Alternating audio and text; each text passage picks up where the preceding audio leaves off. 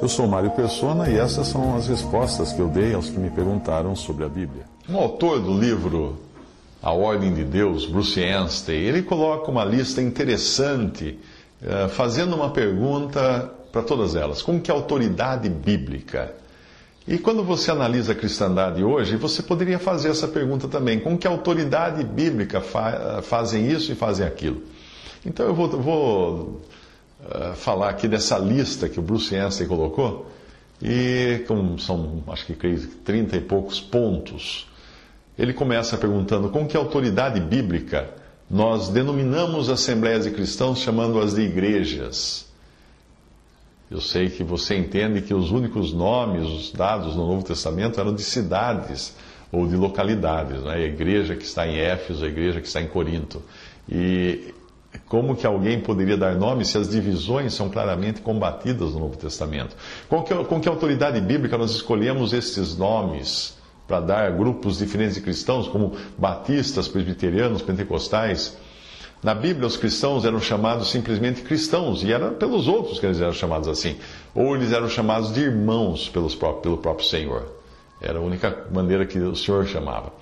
Com que autoridade bíblica nós colocamos nomes de homens nesses grupos, como luterana, que vem de Lutero, menonita, wesleyana, de Wesley? 1 Coríntios condena dizer coisa do tipo, sou de Paulo, sou de Cefas, etc. Com que autoridade bíblica nós estabelecemos essas igrejas segundo diferenças nacionais, como Igreja Grega Ortodoxa, Igreja Cristo Pentecostal do Brasil, Igreja Congregação Cristã do Brasil? Com que autoridade nós dividimos as igrejas por nomes de países? Com que autoridade bíblica nós chamamos edifícios de pedra, de tijolos e madeira de igreja, quando a palavra igreja, eclésia, significa simplesmente a reunião ou ajuntamento de pessoas? Com que autoridade bíblica nós chamamos esses edifícios de templos? Templos, quando nós sabemos que Deus só reconheceu o templo de Jerusalém. E hoje o templo somos nós, crentes em Cristo, pessoas de forma individual e coletiva. Com que autoridade bíblica nós temos cultos de adoração previamente ensaiados, até mesmo com programas impressos? Se nós encontramos em 1 Coríntios 14 total liberdade do Espírito Santo para escolher a quem Ele quer para aquilo que Ele determinar. Que autoridade bíblica, lembre-se, nós estamos no Novo Testamento, que autoridade bíblica nós temos para o louvor ser efetuado por um coral e não por toda a congregação. E que autoridade bíblica temos para colocar bandas, conjuntos, cantores profissionais, fazendo da reunião dos cristãos um espetáculo para a plateia, um palco. Que autoridade existe da Bíblia para isso? Que autoridade bíblica nós temos para designar vestes especiais para aqueles que cantam ou para aqueles que pregam? Existe o famoso colarinho eclesiástico, né? Aquele branquinho. Algumas religiões adotam, e aquelas vestes compridas adotadas para os que cantam no coral. Que autoridade bíblica nós temos para as irmãs participarem das orações com a cabeça descoberta? Já que 1 Coríntios 11 fala que a mulher, quando ora, deve cobrir a cabeça.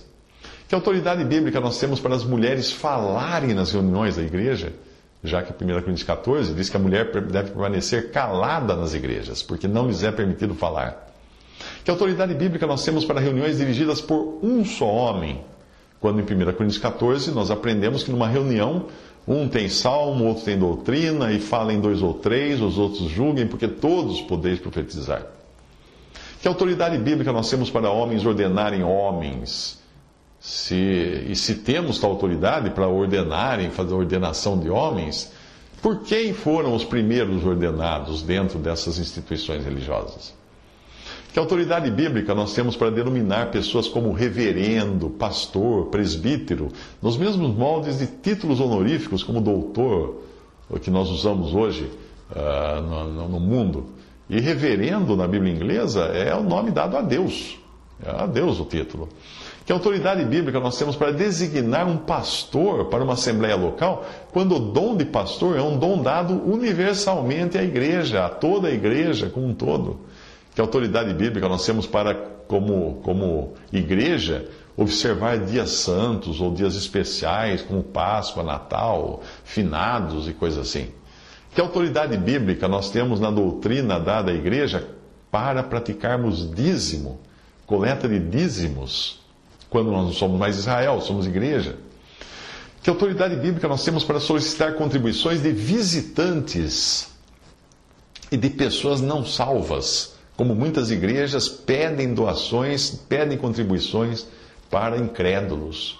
Muitos sites também evangelísticos de igrejas ou de pregações têm lá uma página, mande sua doação para a conta, número tal. Que autoridade bíblica nós temos para instituir diplomas e certificados de pastores, ou mesmo títulos como doutor em divindade, para irmãos que deveriam ser iguais aos outros? Que autoridade bíblica nós temos para considerar a igreja como uma instituição que ensina? Você já deve ter ouvido isso. A nossa igreja ensina tal e tal coisa. A igreja não ensina nada, a igreja aprende, porque a igreja são pessoas. Como é que ela vai ensinar? O corporativo da igreja ensinar. A igreja são pessoas que aprendem os dons dados por Cristo, através do Espírito Santo, do ensino do Espírito Santo.